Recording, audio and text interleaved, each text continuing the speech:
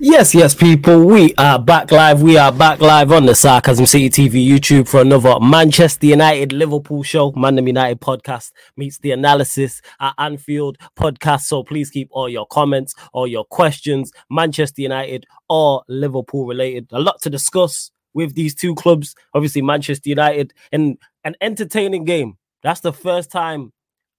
Yes, definitely, without doubt, the first time I've been able to say that all season long, where I've been like, I'm still processing this. Normally it's United playing, it's just what's the words I'm looking for? To this terrible. You know what I'm saying? Win, lose or draw, the performance is terrible. That's what it is. You know what I'm saying? It's literally something repeat. I'm trying to, you know what I'm saying? But yeah, make sure you run up the likes, people. Hit the like button on the video. Make sure you share this across all the socials and subscribe to the channel, Sarcasm City TV as well. Man, I couldn't think of an analogy. That's not like me, but we move. Liverpool, of course, as well. They thrashed Chelsea. Absolutely battered Chelsea 4-1. And they have Arsenal up next as well. But don't worry, man. It's not just me here. I have, you know what I'm saying, Manchester United representative with me, Liverpool representative with me as well. So we got Eddie in the building, and Madon G is also in the building. What you man telling me, man? You good? I'm good. How I'm sounding? Yeah. I sound clear? Yeah. Clear, man. We can hear you clear. Loving the garment as well, Eddie. I see you. You know what I'm saying? Thank you. Hey, man, like I said, like I say all the time, it's cold as hell out here, you know, so I had to bundle up real quick, man. California cold as hell, you know. Gotta cold. Stay warm, right? Well, what's the temperature? Man talking about cold, you know, and he's in California. What's the temperature? I think it might be like 50 degrees. Okay. Joe, nice and cold, you know. Nice and cold. I'll summer, you know, G. That's our summer. Yeah, bro, real talk. I know. I already know. That's our summer. What are you telling me, though, G? You blessing everything, yeah? Yeah, man. Big up Eddie, man. Big up Flawless, man. Hope you guys shout out my dog, G. Well. How you doing, man? I'm blessed, man. I'm blessed. Man, love to have you on, G, as always. But like I said, run up the likes, people. Make sure you share this across all the socials as well, and subscribe to the channel, Sarcasm City TV as well. Hit the notification bell, roll to 10K. Make sure you subscribe to G's channel as well. I believe the link's underneath in the description. I have added it, but I'm going to add it to the title regardless. And it should be on the featured channel page, but if it's not, I'm going to do that anyway, people, because I've added everyone all the co-hosts who are on here, I always have their links underneath, not just on shows, they're on just in general, people. But big up to Sheik, I see you in the cut as well. Big up Barry O'Malatelli, I see you, H, as well. To Bush, who says, why is everyone hyping Chelsea getting thrashed? I don't think anyone's hyping it. It's just funny. It's just, yo, we can see as bad as Manchester United are, and we're awful. Don't get it mistaken. I've been saying all season long, you lot are worse. I've been saying this. 100%. And Chelsea fans have looked at me like I'm crazy. Like, we are, we're mud brothers. No. We're in the mud. You in the swamp. It's not the same. It is not the same. Like, you lot are awful. Like, we're bad, but you lot are worse. And I've seen you lot play. Even when I went to OT the game and I seen you lot play outside, damn, you lot are even worse live in the flesh. And even the way you went to Liverpool, we went there putting a better performance than you lot. And they had a better team against us. But we'll get into all that. Yeah, we'll get to that. Hey, G, the floor is yours, man. Liverpool 4, Chelsea 1. I see you smiling away. Floor is yours. Bro, you know what it is, yeah? It's like I was saying on the terrace the other day, like, I don't really care about Chelsea like that, like, anymore. This ain't like 2006 anymore, where they're the superior team, or 5-6, where they're the superior team. You know, they got Jose Mourinho, you know, top dogs. And, you know, I was shook playing Chelsea. Chelsea, Manchester United, I was shook because you just couldn't, you just knew this might get long. This might get embarrassing. This might get long. Like, I don't really want to play them right now. Let me get to my other teams, blah, blah, blah. When it comes to Chelsea, honestly, man, I just don't really care about Chelsea. So one of those, for me now, I don't even see it as like, oh, this is a big victory in the sense of, or in the context of like, you just beat a big team, because right now they're not moving like a big team. So I'm just like, that was like when we beat Brentford or like Burnley, or like, it felt the same way, like, because of how poor they played, of course, in the game, and how poor they've been this season. So yeah, man, 4-1 victory. Yeah, it's another day at the office, man. That wasn't a sweat, you know, at all, to be real. With all the good players that they've got, And let's not act like they don't. With all the good players that they've got, they do have good players. Like, let's not mistake that. This myth that they don't have good players is ridiculous. They have good players. And even just on that quickly, I think one thing that bugs me the most is football fans who hindsight's a wonderful thing, bro. Like, you all sit there and blatantly tell someone in the eye, nah, this player's shit, nah, Enzo's shit, nah, Casado's shit, or Sterling, whoever. But these times, you wanted them prior to them moving to Chelsea. So we can't all sit here now and all of a sudden hindsight has now told you, oh yeah, they're shit. Nah.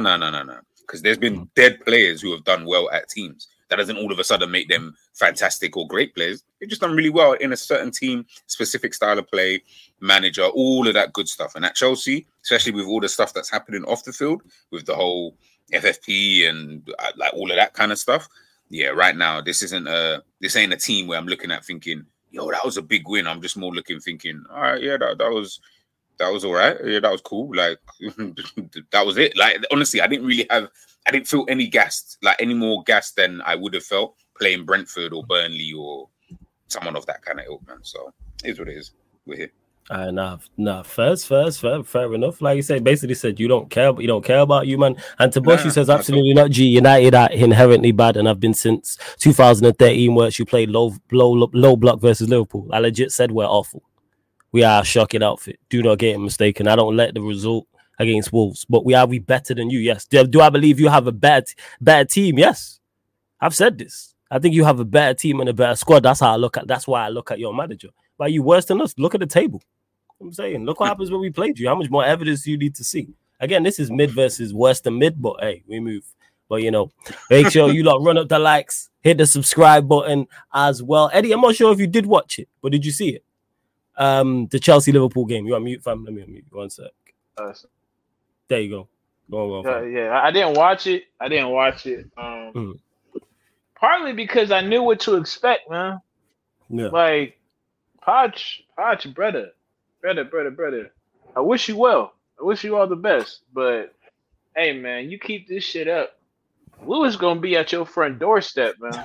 I'll tell you that right now. Lewis is not happy. Like, yeah, it's not looking good, bro. It's not looking good. So, I think with Chelsea, man, it's just one of them situations where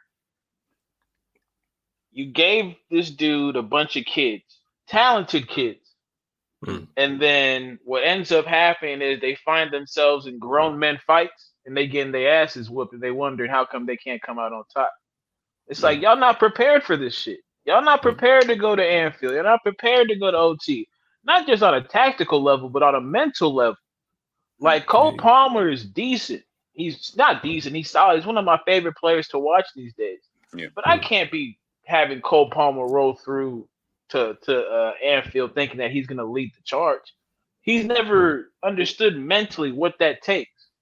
Okay. It's like you talking, even with us, like it was some scaredy cat shit, like scared, like Beyond Scared Straight. You seen that show, Beyond Scared Straight? Yeah. I've seen Beyond Scared. Yeah. That's what happened. That's what happened with us at Anfield, right? That 7-0 was us going to the county jail with all the inmates banging on the glass. We came back the next time. We was like, nah, we not even playing football. We did that. It's lay down. 10 in front of goal, just lay down flat. Don't do nothing. Don't say nothing. Don't touch nothing. That was us. They should have done the same thing from what I hear, but Potts like to play with that energy. Yo, they played a high line, family. They played a high line at Anfield. Yeah. Hey, let us tell you something about playing a high line at Anfield, bro. That's how you get 7 put on your head top. Yeah. And from what I heard, it could have been more than the 4 that they actually scored. Yeah, it was just immaturity, ignorance on the part of Parts. Because I think that's the issue that people are having with Potts. Like, he was brought in to kind of expedite the growing up process of these kids. And like, people got to understand, once that Klopp thing went public about him leaving, because now I'm hearing that the players knew before everybody else got to know. This ain't November. That's what I've heard. How true that is, I don't know. Well, yeah. So pretty much, like, they're going to be on 10, all them players, until the end of this calendar year. So if you don't come with the right tactical approach, it could be scary. it could be scary because that's what we said all this time about Liverpool. Like, they're the most clinical team in the league by far. Like, when we're talking about just attacking options from the midfield, Szoboszlai hasn't been scoring like he once was, but that's one of them, right? Then you got that front three that almost, even without Salah, is still able to put up 4 goals in a match. So that's what I'm saying. Like, their drop off from the subs isn't too steep to where it really affects them.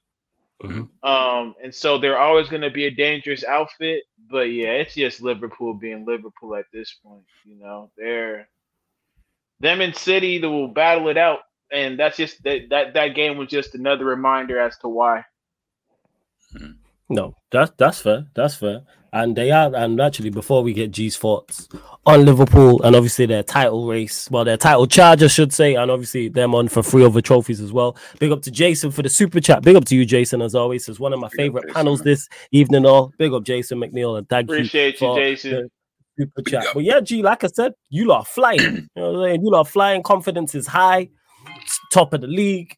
Obviously, odds on definitely for the Carabao Cup, one of the favourites for the FA Cup, arguably the favourites for the Europa League. How are you looking at the Premier League, though? Because that is the major one.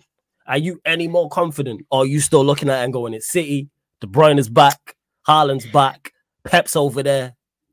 You know what it is, yeah? It's like you can like being confident, that's calm. Like I'm not saying, and I'm not telling anybody not. In fact, do what you want to do. I don't actually care. But if you're confident, I can totally understand why. You feel me? Like that part makes sense. We're top by 5 points.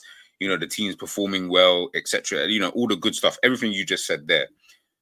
One thing I said though was that if you ask Liverpool fans, and any Liverpool fans in the chat, do you think Liverpool are performing like well at the moment? You probably say yeah, right? You probably say yeah. No, Liverpool performing like close to their maximum that they possibly can this season. Manchester City, if they win their game in hand, are 2 points behind, then I think we'd all sit here and say they ain't even been all of that this season. That worries me because if you're not even, we've had to literally be at our best. Like we're literally having to be at our best. And we could, and obviously it's not guaranteed that they win the game in hand, but let's just say hypothetically they do. I don't know who it's against. If they win that game in hand, if they win that game in hand, right? When they win that game in hand, should I say, they then go 2 points behind. So you're telling me a team who's not even been all of that, and we know they're a great team anyway, great manager, blah, blah, blah, all of that stuff, but they haven't even clicked into a gear where you're like, yo, they are performing crazy right about now. They're just coming off this is their last game against Burnley. That was their 8th win in a row in all competitions. Yeah, that's crazy. That's crazy. And we're still talking about them as if like, oh yeah, you know what?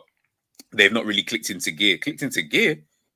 What the fuck is eight games in a row then? Like, what's that? If that's not clicking into gear, then that's why I can't sit here and I can say, obviously, from previous battles, I can sit here and say, you know what? No, we got a chance, which we do. I think Liverpool have got a fantastic chance, and they're leaving themselves in the best possible position. But I think you'd just be too dumb to sit here and say the best team in the league is not going to come out somewhere along the line, and you're not going to fumble somewhere along the line, and they're just not going to overtake you like they normally do. Now, where that might change is if in, say, like the next... We're in February, right? So let's say in this next month, if Man City lose a game or drop points in any game and Liverpool just keep winning, then it might change. It might change. They've got Champions League coming back. You know, they might want to focus potentially more on that, try and win that back-to-back.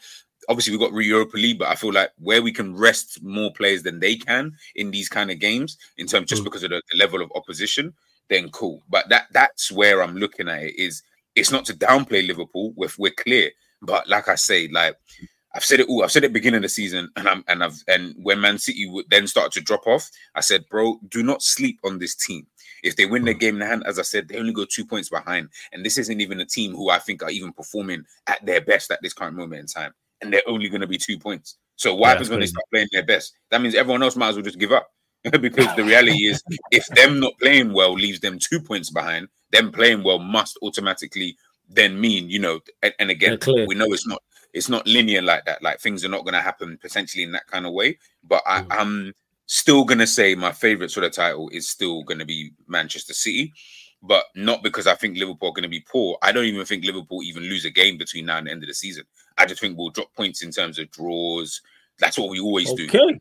Bearing in mind, you'll go unbeaten now from the rest of the end of the season. Okay, first. Yeah. I think we'll go unbeaten between now and the end of the season. But you got to remember, we've lost one game this season.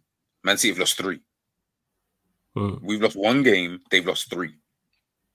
If they win that game in hand, I'll keep saying it. They go 2 points behind you. But yet they've lost 3 games and we've only lost 1. So where's the other drop points coming from? Draws. And that's what Liverpool do and have done consistently throughout Klopp's reign, is you'll get a random draw. And the thing is, you'll get a draw in a time period where you're like, I don't know, you're coming off maybe like an 8-game winning run yourself. And Manchester City are probably on their 14th winning run at this win at that moment in time, right? You'll then get a draw. You get that draw, what happens? Bang. They go in front of you now because they'll win that game in hand that they probably will have over you. Now they're 1 point ahead. From there, I'm like, I don't. Man City being 1 point ahead means to me that they're going to end up winning it. Yeah, it's a long day. It's a long day. Do you get what I'm trying to say? So that's the way I'm looking at it. But with everything that's coming out, in terms of Klopp leaving, with the way that the team is playing, it could. Things do look good. That's what I will say. Things do look really, really, really good. But at this moment in time, in February the 2nd, I have to say, for me, Manchester City are still the team that I think will walk away with the Premier League title. Whether that means, listen, and we'll be called bottlers 100%, because there's no way you're gonna people will start using, but they had a game in hand, and we'll still be called bottlers. That's just how the bants go, so that's fine. But yeah, that's how I see it at the moment. Come back to me in a month's time, I might change my mind. All right, that's fair. Very balanced, obviously, and I know I'm going to get that from you. But you mentioned Klopp, and we actually haven't got your thoughts, because when we did the Liverpool show, the analysis at Anfield show with Klopp leaving, obviously you couldn't make it. But yeah, your thoughts on that? Like, how do you feel about it now? And then how did you feel about it initially? And do you think it helps? Does it hinder you? Is it a mix of both? How are you looking at it? Because it's a lot to contemplate. So I'll go with I think it will empower us between now and the end of the season. As Eddie said, it's a case of the team will just, until the end of the season, I feel like they'll be doing it for him almost. Like, it's that kind of feeling like, it's his last season. Let's just try it and do everything we possibly can, to get them the victory. To get him, the Premier League title and all the other stuff that we're in, which I think we could potentially win. In terms of my own thoughts, you already know my own thoughts on Klopp in terms of I wanted him to leave. And to be honest, they hadn't really, I'll be lying if I said, oh yeah, I wanted him to leave at the end of this season. If obviously he has, if he was to win the Premier League, I'll be lying if I said that, because of course you win the Premier League. I'm like, all right, cool. You got your credit in the bank back. Yeah, I don't mind you staying, type of thing. But the fact that he is leaving, and I'll be super honest, for me, it's almost like a win-win situation. Because the reality is, as I said, I wanted him to go anyway. It wasn't, I'm not going to pretend. I'm not going to lie. I'm not going to sit here and do the whole flip-flop thing. And you already know the tapes are there. Everyone knows it. They've already seen me say that I want a Klopp to leave. I'm not trying to deviate from that. So the fact that he's then come out and said he wants to leave, or he is leaving, I'm like, all right, cool. That means I get what I wanted, which is I wanted a different manager who could play a different style of football, which I think will be a lot better for the team overall moving forward. With that then helps us this season, because I think it will then spur the guys on to be able to potentially go and win whatever it is they go and win, between now and the end of the season. But of course, that's not to then say, and I just need people to understand and get this, that's not to then turn around and say that I think Klopp's a poor manager, he's shit. No. This is just more about his expiry date. And I feel still, to be honest with you, that even if he did win the league, I would still be like, all right, cool. I would give him another season and he would have to slightly come second. Yeah, he'd have to kind of do something again to keep me on side, kind of thing. And I know that's a tough ask. And that might be, oh, don't be a snob, your teammate. I get all of that and I understand that. And that's fair to say. But I don't actually care. The reality is, when you're talking about a manager, and when we keep putting him in these conversations, Jose Mourinho, Pep Guardiola, Sir Alex Ferguson, Arsene Wenger, guys who have won more than one Premier League title, I'm sorry, you can't sit on that table and then claim to be in their realm when you haven't done so. What you've done for Liverpool in context, really, really great. Fantastic. You've been our best manager since I've been alive. You've won me the Premier League. I've seen the Champions League, but you won me another Champions League. You've won all these other trophies. That is great. But when we're now talking about the Prem greats, you can't. Them man are not letting you sit on that table, bro.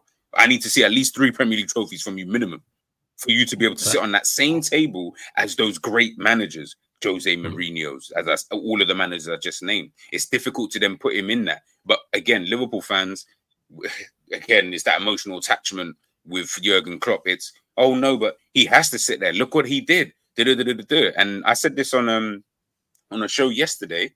I said, what was a bigger achievement? Leicester City winning the Premier League or Liverpool winning the Premier League? You'd probably say Leicester City, right? Yeah, I would say Leicester City. Yeah, I'd say Leicester City. Yeah. And why would we say Leicester City, bro? Like, why would we think to say Leicester City before we even say Liverpool? Because you know how tough it was for what they did, and just how that's once in a lifetime. We probably won't see that again in our lifetime. Exactly. Probably won't see that again. By the time that Liverpool won the Premier League, you got to understand we literally had a fantastic team. Like, the team was building into this like magnificent team. Van Dijk, Trent, Robertson, Wijnaldum, Salah, Mane, Firmino. We had this dope team. Bro, you got to realize Leicester had man from Le Havre. I asked someone in the chat yesterday, name me 3 players who played for Le Havre. I don't care what era. Just name me 3 players who played for Le Havre. No one can answer that question. Yeah, no one can answer that question. You're a true man of football if you can answer that question. Yeah. You're a true man of football. Do you get what I'm trying to say? Like, you can't answer that question. Why? Because man don't know who Le Havre are. I don't even know what they were doing at the year that they signed Mahrez and all of these. You don't know because these were just nothing players. Not to say they weren't good players. Of course they were because they won the Premier League. But they weren't players that you were like, yeah, I need that guy in my team. I need that guy. What happened after they all won the Premier League? That's when everyone said, I need Kante. I need Mahrez. I need Danny Drinkwater. I need all of these players because I've seen what they've done, and in that time, look what they won. So that's why I was always like with Klopp. It come like I said this. It's like when you're with your ex-girlfriend, yeah. When you used to be with your ex-girlfriend, but them ex-girlfriends who were like, yeah, they were a good thing, like they were a real good thing, but there's certain things about them that obviously you just didn't really fuck with, hence the reason why you broke up. But they got something about them where it's like, I got love for you, like if I see you down the road, I'm saying I will come and say hi and we'll have a conversation. But the reality is you're not really it for me.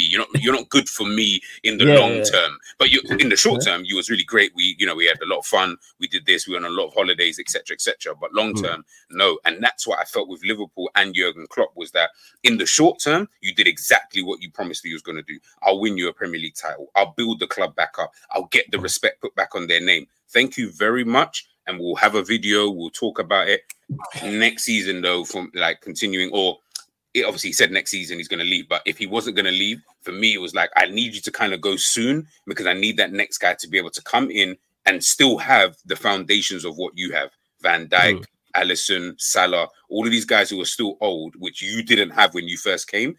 I need you to allow the leave it in the best situation. I get that. That makes sense. Not leave and then man leaves. Van Dijk's 36, Salah's 35, and these guys are all dead food. And then by the time the new manager comes in, we're doing a whole 10 years. No. No. So yeah, that's kind of my thoughts, man. Nah, that's fair. Eddie, quickly, what's your thoughts on it? Like when you initially heard it, now you've had time to process it as well with Klopp leaving. I know you mentioned you can see them being galvanized by it, but is there any further thoughts on it? No, I'm just happier, that it's gone on this long and it's concrete that he's leaving. I think that's the best part. That it's like, it's actually there's no comeback on this one. He's out, he's gone. So it's smooth sailing. Hey man, that's one more down the drain. I can care less, brother. I can care less about their feelings. Except Gigi, you my dog. You seem to be doing pretty well with it, so I don't got to worry about you. But I'm good. The rest of the people. Please. Like the Ryans of the world, I hope they crying in the corner as we speak right now. Oh, yeah, Ryan definitely cried. There's that one moment where they just like they walk in, you know, they have those that movie shot, and he's just walking, and all of a sudden he stops and he holds his chest. That's what I hope is happening to a lot of them dudes, man. Yeah. I'm telling you, man. But you know, the only thing is like they're gonna be on smoke. So good luck to everybody who. At least I think we got to play him at OT. Do we got to play? Yeah, him we at do OT? have to play him at OT. Yes, we do. We do have to play him at OT. I forgot about that one. Yeah, I forgot about that one. Yeah, we'll see. We'll see. We'll see. It's gonna be an interesting game. It's definitely gonna be an interesting game. Hell yeah. Yeah. Big up to everyone in the chat as well. Switching lanes from Liverpool. Obviously, you lot get your questions in as well. Please just keep them Manchester United or Liverpool related. Big up to the young G Nero as well. Says large up the man them every time. Big up to Nero knows ball, man. Every time. Make sure you subscribe what to his up, channel. boy? Been a member of the channel for 7 months, so salute to you, Nero. Links in the pinned comment as well, people. So shout out to Nero. And Eddie, yeah, speaking, obviously switching lanes to Manchester United. For once, actually plenty to discuss. I was going to say. Normally, game time, normally everything we talk about Manchester United is off the field. How bad we are, who needs to be sold, who's performing poorly, why Ten Hag is being backed, ownership news, I should say, COO news, CEO, director of football, etc., etc. But Manchester Wolves 3, Manchester United 4. Banging stoppage time goal from Kobbie Mainoo. Someone said in the chat, you can tell, someone said to me, oh, Flawless, you enjoyed that goal. Yes, but I haven't seen a midfielder. I haven't seen a goal like that in yonks. I can't remember the last goal I've seen, like in regards to individual brilliance like that. And it's the importance of it as well, because it was a winning goal. I can't remember the last goal that was like that, where we scored late like that, especially considering we was up 2-0, up 3-1, was comfortable. So yeah, your thoughts on the game. Obviously, Mainoo's getting his plaudits, and rightfully so, because you said it on the watch along, Eddie. Even before the goal, you could argue he was man of the match, and the goal just really solidified that. So yeah, thoughts on everything. Yeah. I just thought that was his coming out party on a bigger scale. We've been watching him the whole season just do his thing, and the problem he has is he's not a highlight player, or he's not seen as a highlight player. Everything he does is simple, effective, and necessary. Like a Kevin Durant. Yeah, something exactly. You know, like it's not flashy, but you look up and he got 30. You know, it's the same thing. That's a great shout. And so for me, it also dispels a lot of excuses that I've been hearing, but I'm not gonna get on the hate train just yet. We're just gonna stick on this idea of positivity as regards to Manchester United. It was just a great showing, man. Like in the midfield, he was the guy keeping us organized, keeping us at bay. His turning on the ball, the passes he picks out, just the decisions he makes. It's refreshing. It's refreshing, bro. Like you said, like I can't remember the last time I saw that much skill wrapped into a play. Like usually, you know, with our individual brilliant type goals, it's somebody striking it cleanly from outside the box, or the long pass being played, and they on the volley they put it in the corner. This brother took the ball through the 3 or 4 defenders by himself and slotted and bent it around the keeper so tidy. It was just so clean, bro, the entire play. And even his celebration was clean. Even the way the bro slid, he's just like, yeah, I do this, you know. He said, "I'm him," basically. He said, "I'm him." Facts, bro. And I'm just looking at it. I'm just like, thank you. Like, we can point to one thing that we found this season and be proud of. And so, moving forward, how we set him up to succeed is going to be one of the greatest tests that Ineos have, because he's not a player who needs a whole lot to succeed. But I think to get to that next level, we have to put talent around him. We can't be surrounding him with the same type of shit that we've been surrounding all of our talented players with. Like, now we can get into negativity. Now I'm here for the negativity. Oh now yeah, that yeah, I got yeah. that out the way. I know you said you wanted to get to that train, but that train was never Yeah. going. You was never going to be It late was for that- that train I because was- you driving nah, it. You know what I'm hell saying? nah. Because you Thank driving you, it. thank That's you, why thank you the driver. I've gone from free Marcus to Marcus free, so I don't have to worry about standing up for Marcus again. Flawless. I'm Marcus Rashford's biggest supporter. Don't do that, okay? I'm really one of his biggest supporters. And so he gets the goal 5 minutes, and then it's the same old Rashford. It's literally the same old Rashford. Drive it, get nowhere. Kick the ball somewhere. Hopefully, somebody on our team receives it. Not even knowing where he's kicking it, by the way, people. Garnacho, Lord of mercy. This is what I wanted to say. Go. All that he needs time. He's a young player. He's this, he's that. He'll get there with age. You don't give that to Kobbie Mainoo. You just say off top, Kobbie Mainoo's that guy. That's true. What's That's the diff? Oh, aren't they about the same age, people? Yeah, I think Like, Mainoo's younger. I think he's a might year be younger. Might be Yeah, younger. double check that. Yeah. Doesn't have as much game time as him either, which is a very big plus when it comes to your development as a footballer. So at least we can now acknowledge the young excuse is gone. Hoyland. This brother and his celebrations of goals. Hoyland. It was a lucky deflection, my boy. It was a lucky deflection. It bounces off the center back, the keeper, then conveniently bounces off your toe. Maybe not even the whole toe, maybe the toenail. And they have to credit you with the goal. The assist to Rashford, okay, we can give him some plaudits. The hold-up play, okay, cool. Like, again, the Lukaku allegations are getting stronger and stronger by the daytime, my boy. You have a bunch of pace that you're not using, but you just want to be a target, man. Like, yo, I'm right here, Onana, throw it up. I'll get it. Pause. It's crazy. But I'm not here for it. I'm not here for it. Hey. Bruno Fernandes. I didn't think you could outdo yourself on how piss poor you played for the last couple of weeks. It was such a mixed bag from him. It was so mixed. You did that. Though you guys could take the mixed bag. I just think it's a bag of dog shit. I don't get the mixed bag. I think it's a bag of dog shit personally, me. The brother can't pass from me to you. It can't. You open that like what's that? It's that prank, right? They like the bag on fire. The dog does this thing like the bag on fire. That's what we get with Bruno. That's the only bag we get with Bruno. That's it. Has he been that bad this season? Like in general? Yes, okay. I'm just asking. Okay. There was a time that the reason why I did that, it was literally on the watch along. There was a time on 5 different occasions consecutively where he gave the ball away. And it's not even like he gave the ball away trying to play an intricate pass. I'll forgive a number 10 picking up the ball on the edge of the box and trying to play a pinpoint pass and the defender cutting it out, because that's tough. But we're talking center circle, defensive third.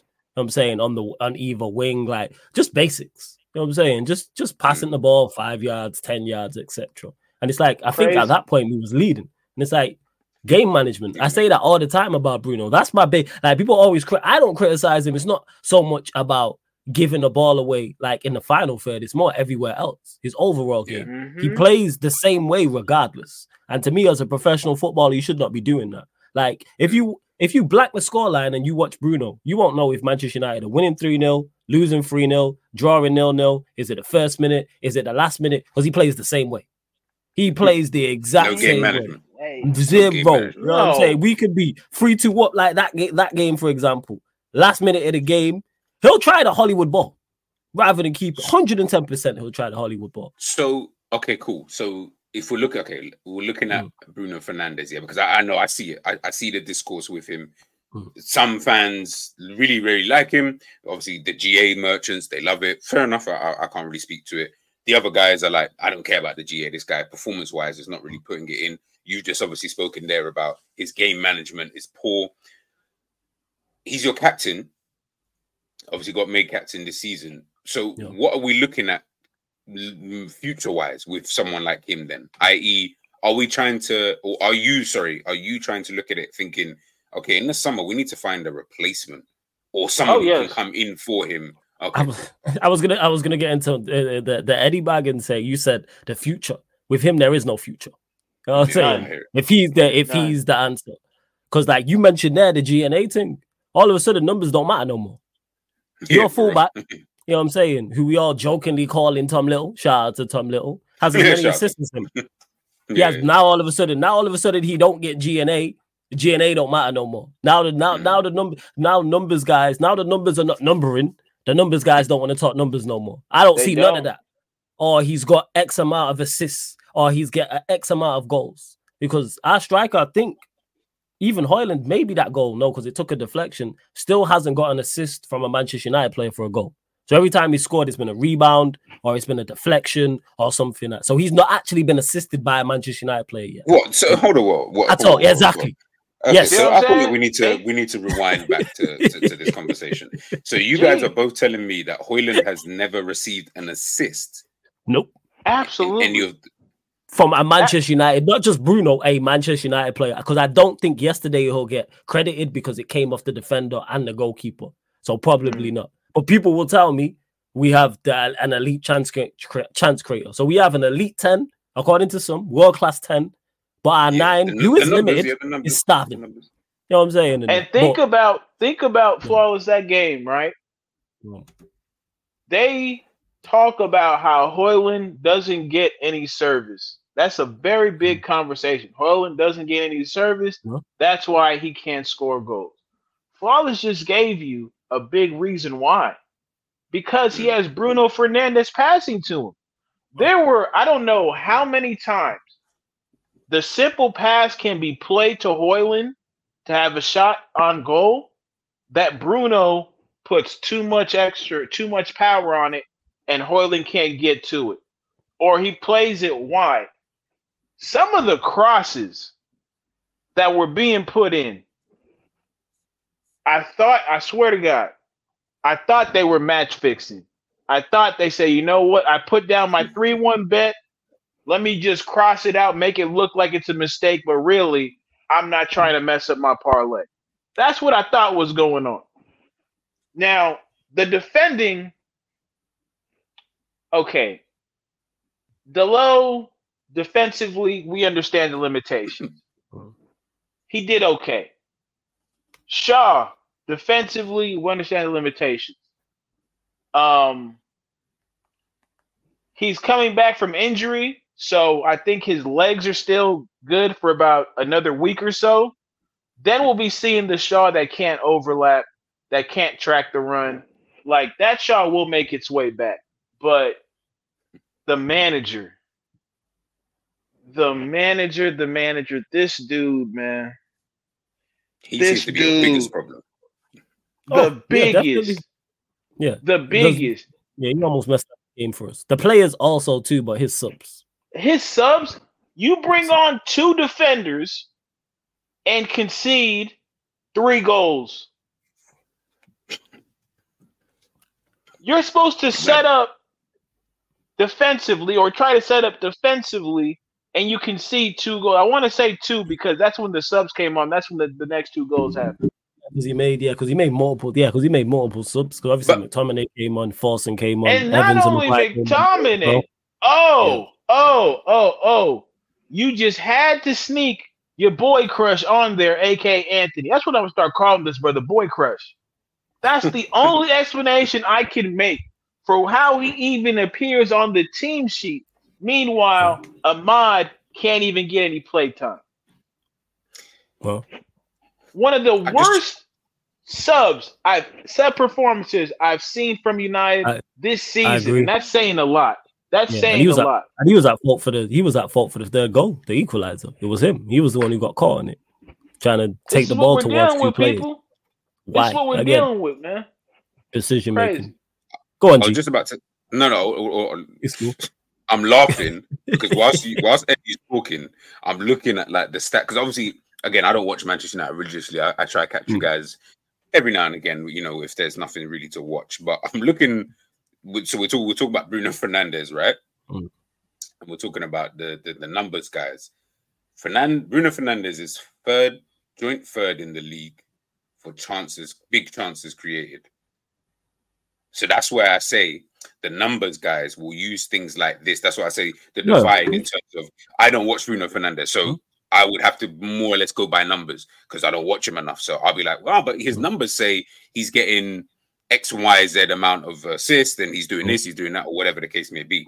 But of course, you people who watch him all the time, every single game, the numbers don't really matter to you because you're seeing the performances. And that's why I laugh. That's why I asked you guys at the beginning, has he actually been that bad? Again, I don't watch him, so that's why I was thinking. But the way you guys are talking is making me think, like, really and truly, forget even Bruno Fernandes, forget even Anthony. The manager seems to be your biggest enemy right now. Like, he seems to be playing against you guys. Without that. Without a doubt. Say you bring on 2 defenders and then we go and like, that doesn't even compute. What's the point of bringing on defenders if you're just going to concede anyway? Yeah, that doesn't even make sense. Hey, you know what though? And you said before you go, Eddie, yeah. You said he's the third. He's got the third biggest chance created there. G, have you got the list of that? Have you got like? What's the list? Yeah. Is it a top 5? Is it a top 10? How long's the list? What's he got? Is it a whole list? The list is as long as you need it. Oh, is it? Yeah. Name the 10 for me, please. Give me the top 10. 1 to 10. All right. 1, 2, 3, 4, 5, 6, 7, 8. All right, cool. First, Mo Salah. Second, Trent. Third, Bruno Fernandes. Fourth, Saka. Fifth, Son. Sixth, Trippier. Seventh, Anthony Gordon. Eighth, Pedro Porro. Ninth. Go on, who's ninth is Alanya. Which is mad because you guys let him go. And 10th is Dwight Mitnell. See, people, so I just wanted to clarify because the reason why I asked G to name that list is because that's not an indication of creative players. Because if us 4 here, big up to Ryan in the cut, said, let's name the top 10 most creative players in the Premier League. Take Trent and Salah out of it. None of those players are making the list. Yeah. None of those players are. But so this is why I say when people talk about big chances created, Anthony Gordon's on there. If we was linked with Anthony Gordon, our fan base would kick off. Son, you don't look as a creative player. No one's ever said Son's a good player. Don't get him mistaken, but we don't look at him as that. Say Alango, who we sold. Like, what are we talking about? Oh, you actually sold him? I thought you loaned it. Okay. Yeah, we sold him. Yeah, we sold him. You sold. Yeah, I'm just using that as an example. Trippier, Alango, Son, etc., etc. Like, what are we talking? So this is where this big chance created nonsense. That's all it is. Trent, Salah, hear it fully.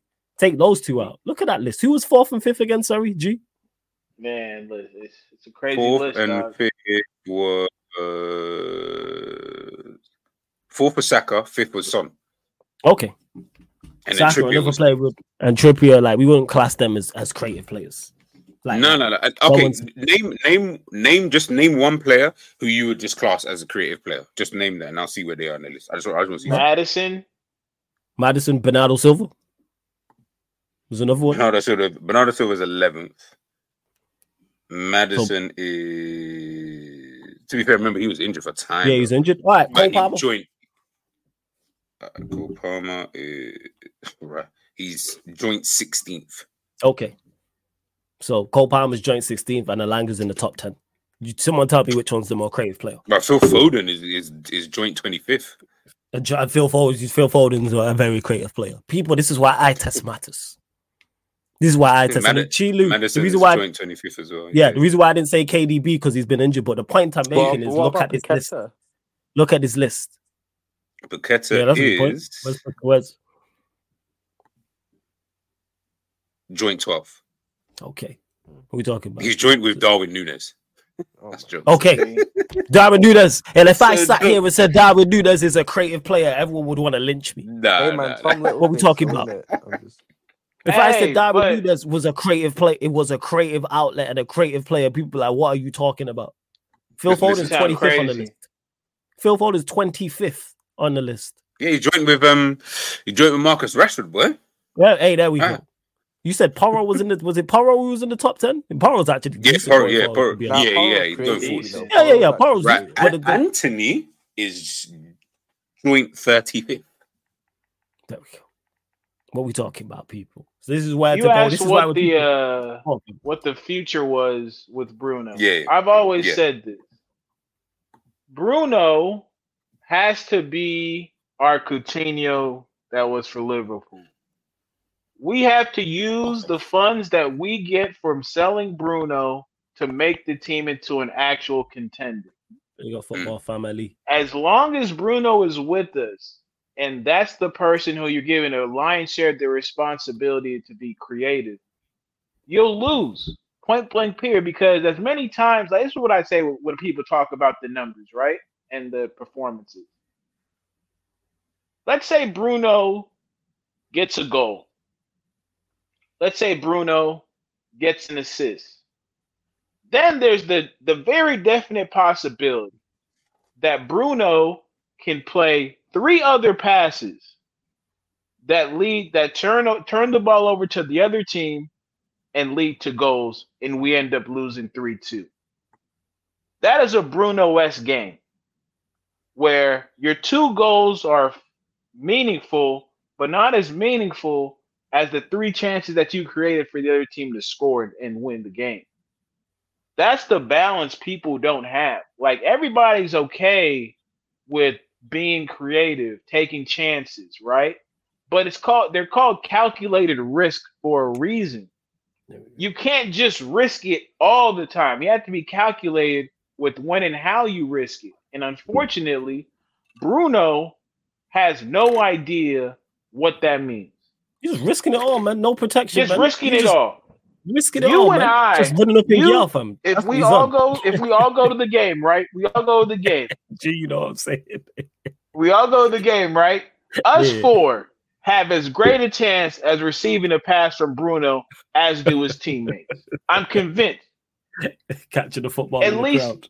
At least the hoofball is going. Hands up, people. Cover the women and children and make sure you're ready to receive the pass because he's going to play it to you.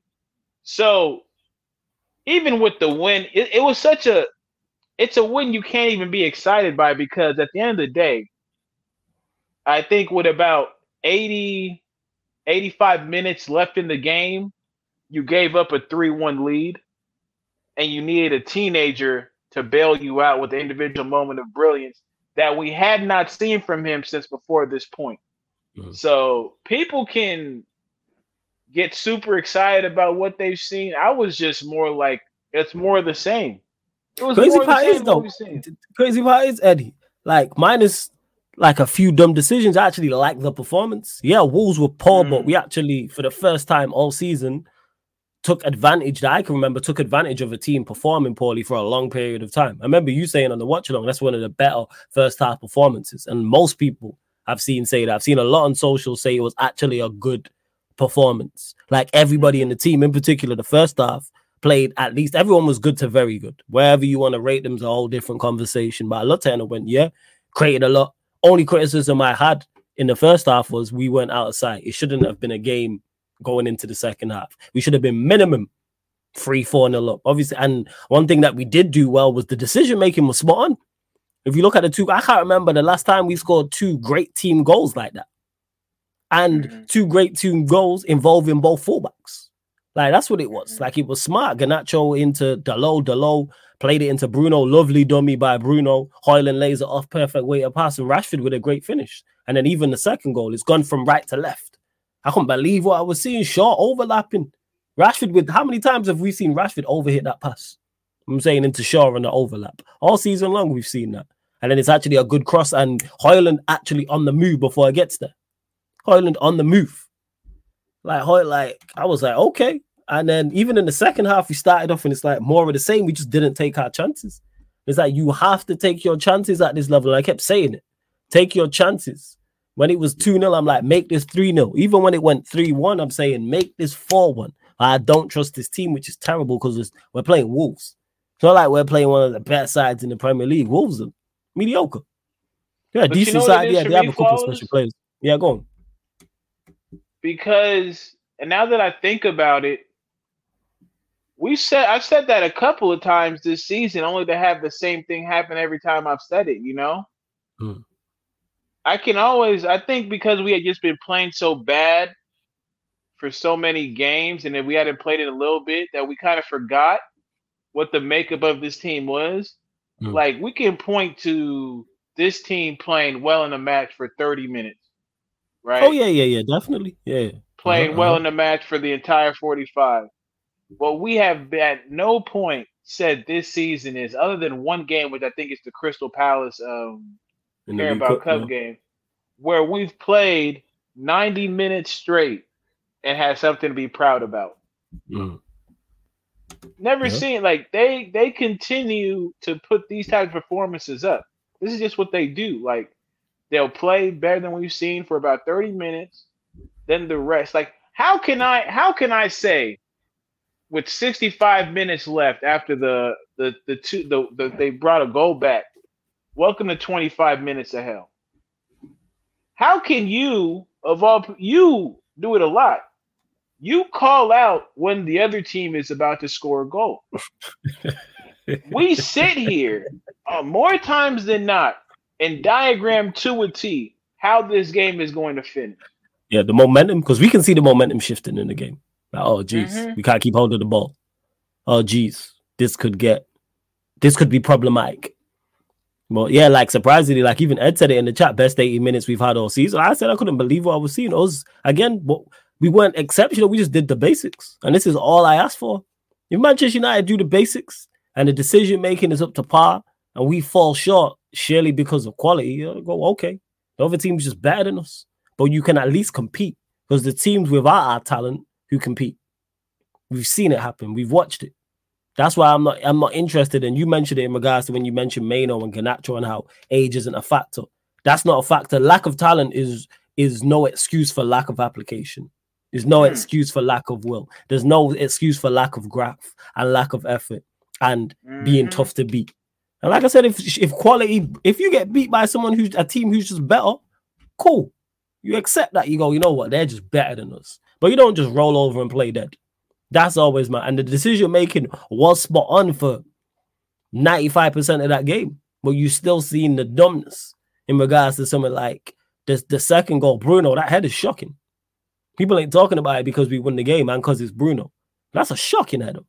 You're at the near post there to stop when the cross is under hit. And you had it into the danger zone. No one ain't talking about that. Like, that had been a player we don't like. Or the media don't like. I forgot he did that. And that just furthers my point. He plays the corner to I think it was McTominay for the goal. Right? At the same time, the corner that did he not put that ball in? Oh yeah, I think he did. I think he did cross it. Yeah. Right? McTominay's goal. I think so. Yeah, it was him. And then he puts in the header that leads to the Wolves goal. Yeah. It's exactly what I'm talking about, people. And so, before I forget, shout out to all my people in the chat too. I mentioned y'all, Scooby, AJ, him and us. Y'all know who you are. Shout out to y'all for tuning in every time. But yeah, it's just an embarrassment. It's a feeling of embarrassment that I don't understand how these teams continue to play with a high line too. That shows me something about your management skills. Yeah, they were very passive, which was surprising. Why would you even, especially with United, why would you even attempt a high line? I think that's why we struggle with. I think Wolves are ahead of West Ham in the table, but we'll probably have a tougher time dealing with West Ham than we did with Wolves. West Ham have already beat us too. They're just going to sit there, low block us to death, and then probably Kudus will make us pay on the counter because the manager will probably sub out Casemiro. And people, you got to stop with your Casemiro agendas. He played fine. Yeah, he won the ball back. He played like a 6.5. Yeah, I thought he was good. That's about it, right? But people want to act like he played terrible and then barely speak on Bruno. It's weird behavior from the fan base. So I've talked enough about this result.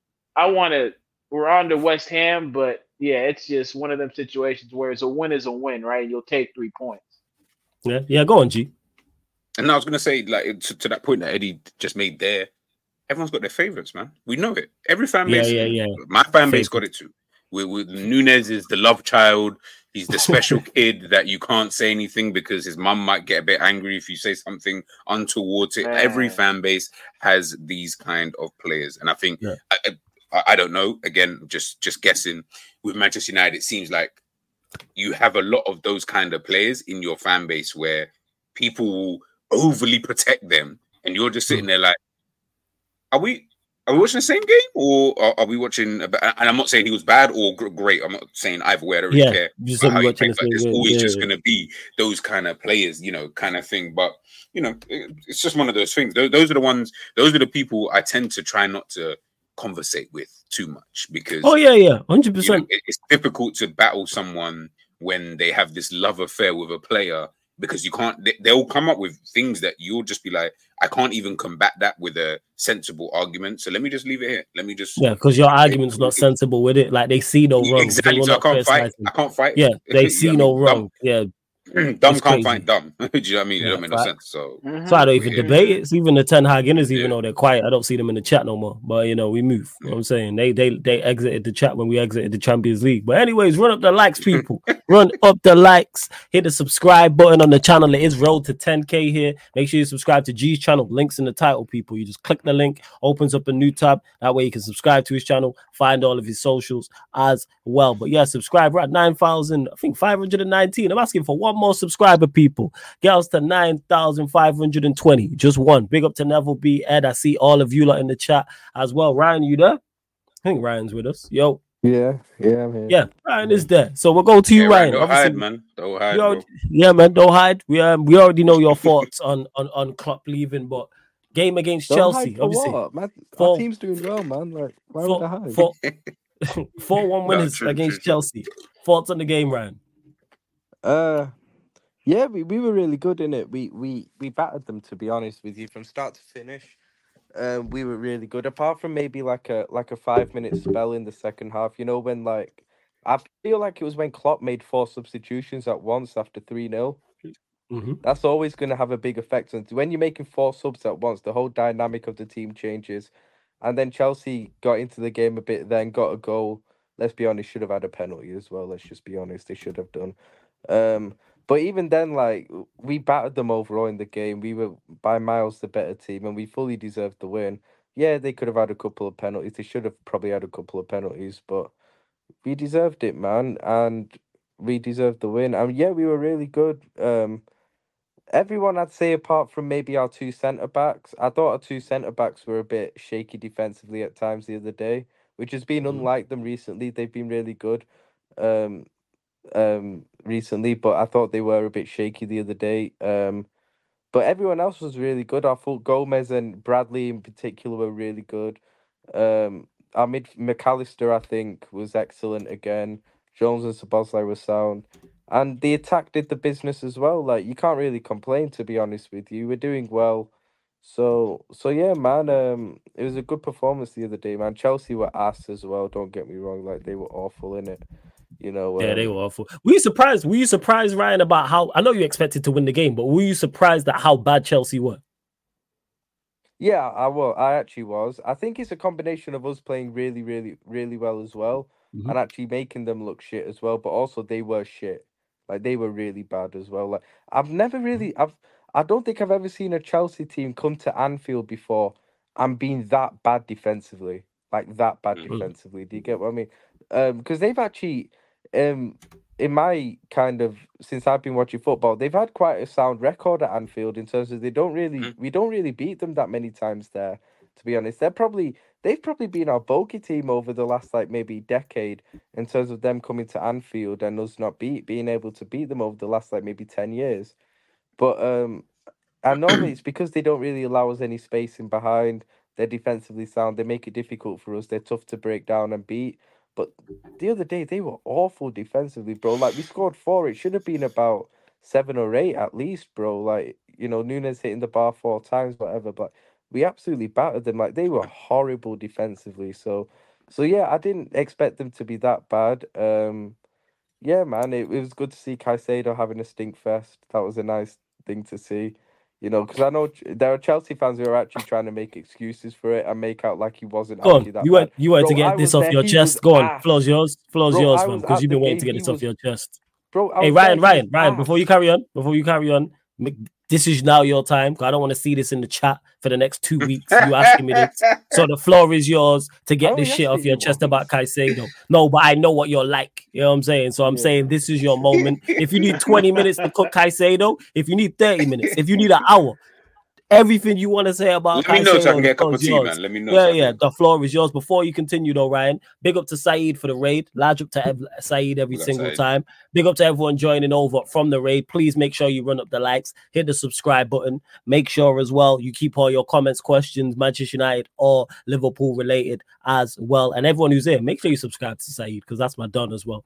But go on, Ryan. Floor's yours, man. Because I know you've been waiting for this. Caicedo slander. Cook. Brother. You know, it's just beautiful to see, innit? It's just beautiful to see, bro. Like, you know what it is with Chelsea fans, why they're so sensitive about his performance the other day? They knew this was the one game he could not have a stinker in. They knew this would be the one game he couldn't have it in against Liverpool at Anfield. They knew it. And he was, bro, I was there. He was awful. He was on the ball and off the ball. This guy was rubbish. Rubbish, bro. The amount of times I saw, especially Curtis Jones, get the better of him, get past him. We bypassed him very easily. On the ball, his touch was heavy and everything as well a lot of the time. Bro, he was rubbish. And there's no reason. There's a reason why he got hooked in the second half. Bro got hooked. Yeah, he got hooked, bro, for a reason at the end of the day. And look, my issue is with Caicedo is, obviously, I obviously want to see him do badly because of what happened in the summer at the end of the day. But it's the way Chelsea fans are actually trying to protect him and defend him. Like, at the end of the day, I get Poch's tactics aren't good. I completely get that, innit? I get that. But, bro, you're supposed to be one of your best players. He's supposed to be one of your best players. He's your most expensive player. He's the most... And, yeah, people say, oh, they'll bring price tag into it. Price tag matters. When you cost 115 million, you're expected to deliver.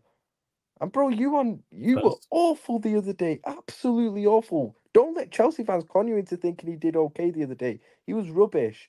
And I don't care about, structure of team. Yeah, structure of the team can make you look worse, but it shouldn't make you look that bad. You should still be able to play decent if you're that good. Do you get what I mean? If you're that good and you're 150 million, you get all this hype and everything, you should still be able to perform to a reasonable level. Him and Enzo, to be honest, I actually didn't think Enzo was as bad as what people make out the other day. I didn't think he was that good, but at least he shows some glimpses. Do you get what I mean? He did show a few glimpses, to be honest, Enzo, the other day. But Caicedo was awful. Like I said, there's a reason he was the first one to get hooked in terms of him and Enzo and whatever in it.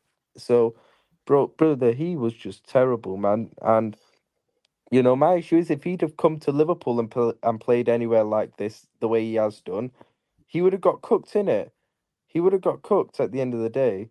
So because at Chelsea, it's different, man. That's the way I see it. It's like he's been getting protected too much this season by Chelsea fans, in my opinion. Oh, he needs this next to him. He needs to be in this system. He needs to be in this formation. He's not a lone six. All that, brother. You're 150 million. You got all this hype.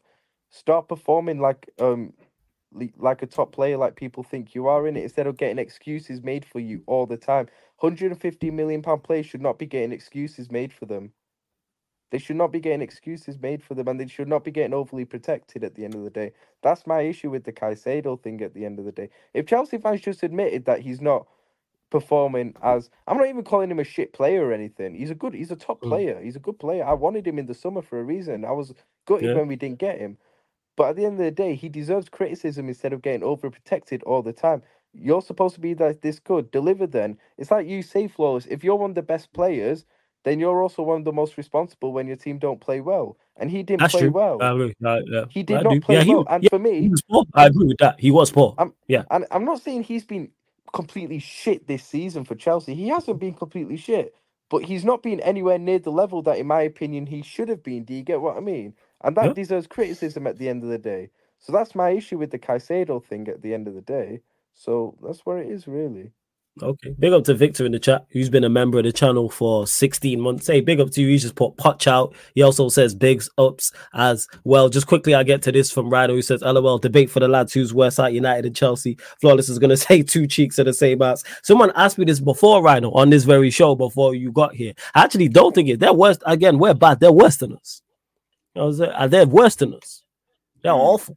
You, You know what I'm saying? you know, they you are know, they are that bad to me. And we're bad, but yeah, they're worse. Yeah, go on, G. I think they're worse, but their performances are better than yours overall. Yes, but I agree with they that. are worse in terms of obviously look at the league table, and all of that. Yeah, fair enough. But if you looked at just performances and you didn't look at necessarily where that would end up in leagues, I feel like their performances have slightly been better than yours. Oh, they've been I feel better. like Not even slightly. Yeah, they have been. Yeah, And that ties into what I say, G. When people ask me who has the better team, the reason why their performances is better because they have more talent. Yeah, they got more talent. Chelsea have got they got more talent. Squad without if somebody said, would you swap your squad for theirs? Yes. Yeah. You know what I'm saying? Just give me a new man. I'm swapping our squad for theirs, and I think their squad has holes in it, but it's better than ours. So let me ask you lot here right now, yeah. And again, you might not have thought of this. I don't know. If you could pick one manager tomorrow that you could have realistically, who would it be? You might not have thought of this, so apologies if that hasn't really popped up. But if you could, as a Manchester United fan, if they said, nah, we're sacking Ten Hag, it's 11:51 p.m. in the UK right now, and they said, yeah, we're sacking Ten Hag. Fans, give us a vote tomorrow. Who do you want? We'll go with the highest vote. Who are you picking? Are we saying realistic or unrealistic? Nah, realistic. Yeah, no, realistic. All right, just make it. I was just asking. Yeah, realistic. Guardiola will be the one that everyone's. Realistically, I'm going. Realistically, I'm going Flick. I want him as interim. I don't want him as permanent manager, but him as an interim. He's managed at the highest level. He's won at the highest level. He commands respect, and I think he's the perfect stopgap until you then get the structure upstairs sorted with a director of football, technical director, and then they go and pick the manager. Because the manager, I've said this, I want somebody new. I don't want any manager who's managing here right now or previously managed here. Go get me new. The only person that's the exception to that rule is Ancelotti. That's it. So I don't want anybody, no manager who's managing currently in the Premier League or managed previously. So I want Omar Barado, everyone upstairs. This is now on you. Go pick a a manager that fits with what you lot are trying to do. That's where I'm at. But personally, I'd take right now, Flick. Right now. What are you saying, Eddie? Yeah, I'm the same way. I just think that when it comes to what Manchester United need, it's structure, discipline, and accountability. Like, we're winning on the football pitch because we're talented enough at certain positions to win games. Not because the team overall is playing what you would consider winning football, right? And so we don't even know how to win as a team. And I think Flick can at least install the principles into some of the younger talent that we have that will allow them to view the game in a different way. And he's been under that type of pressure. Like, being a manager at Bayern is like damn near leading a small country. You know, because the stress, I'm telling you, bro, they coming to get you. They coming to get you. Even when you think you safe, you're not really that safe. And so that's my thing with Flick. And I think I think that's in a more realistic, right, kind of approach. But when I think about the manager who I'd want, I don't think that's just unrealistic, but it'd definitely be Simeone. Someone else said the same thing. Simeone's if Simeone walked through the door, I'm not having no issue with that. Sorry to cut you off. He would fit your club like down to a T, bro. He would actually. Because we need. The All Blacks. We need to have all black. Oh yeah, every time we need to have like the devil. Yeah. We need to have like a level of irreverence for people like Pep. For people like, well, not Klopp because he's leaving, but for somebody like Pep, who, when he was at Madrid, you could not tell Simeone that he wasn't a better manager than Pep, right? He'll probably tell you, "Oh, I wish I had a Messi." Like, I can see that in his temperament, right? And that's the type of things that's what Ten Hag sold us the dream. Because when you say eras are coming to an end, I expect you to operate as though you're going to make that a reality, not for the guy to fucking retire, and that's why his era came to an end. It had nothing to do with you. If Klopp could coach against Ten Hag for 3 straight years, brother, the GOAT conversation would be crazy. Just because the different pressure he managing get against points Pepper off Saint. of him. Yeah, Like yeah. if Ten Hag had to manage each and every game against Pop in a season, he's winning 35 out of 38 times, in my humble opinion. Because that's how At big least the he's getting gap those in 3 victories. management is. Yeah, Hey, no, that's it. that's free draws, man. You might say victories. 3 draws might be two wins, 2 draws and a draw. win. We might luck up. Just law of averages, man. That's just law of averages. Yeah, that's just Bruno, it. it's like a Bruno assist. You know what I'm saying? Law of averages. If I play this ball forward enough, I'm getting an assist somewhere. Like FIFA. You know what I'm saying? You play the ball forward enough, you'll get an assist. You know what I'm saying? It's law of averages. So that's who we're looking at. Like, that's who I'm looking at. And shout out to Jason, because I think actually West Ham are clear of Wolves by 7 points. So yeah, I got that one. Big wrong. up to Jason. Yeah. And Ryan, back to the Caicedo thing. Victor said, I thought I started. I didn't. He said, who's protecting him? Wait 1 second. Yeah, he says, out of all the players I've seen our fan base protect, Caicedo ain't a player that's top of the list. Who have you seen protect him? Oh, I've seen Chelsea fans protect him. All right, let me ask you before you respond. Do you think he's more protected by Chelsea fans than Conor Gallagher is? No, I don't think he. All right, cool. Now go on then, right? I'll let you respond. I just wanted to know to see where you rate him on that. So do you think he gets too much protection from Chelsea? Well, you obviously think he gets too much protection. I think Caicedo gets too much protection. I'm not even saying he gets the most protection of any Chelsea player, but I think he gets too much. For me, I think a few Chelsea players get too much protection, to be honest, because whilst Poch should be sacked, we all know Poch should be sacked. Like, he's a bum, innit? Like, well, he's not. He's a bum now, innit? He's not good enough for Chelsea at the end of the day. He's been awful, and he should be sacked. But I think the fact that Poch is getting this much heat is letting a lot of those Chelsea players off the hook as well. Do you get what I mean? I feel like a lot of Chelsea players are getting away with it because a lot of the focus is going on and the blame is going on to the manager, whereas I think it's the pair. I think both the manager and the players deserve blame for Chelsea being where they are this season at the end. Chelsea being in 9th this season is disgraceful. Let's be honest. After they finished 12th last season with a lot of these same players. Yeah, they're 10th, fam. Is it 10th? Oh my days. Yeah, they're 10th. Yeah, they're 10th. See, Chelsea fans ain't got an agenda, innit? I actually overestimated you guys. They're 10th. Like, if Wolves would have beat us, Ryan, they would have went. They would. Hey, Ryan. If Wolves would have beat us, Chelsea would have dropped to 11th. Fucking hell. Wolves, because they would have went above us and them. Which Wolves player can I have an agenda on for the next week? Right, I'll rewatch the highlights in it. Yeah, like I just feel like a lot of Chelsea players get too much protection purely based on the fact the manager's getting the most blame at the end of the day. And like I said, I'm not. Poch deserves to be sacked. He should be getting a lot of heat. But also the players should be as well. The players are not performing anywhere near the standard, and I can name you quite a few as well.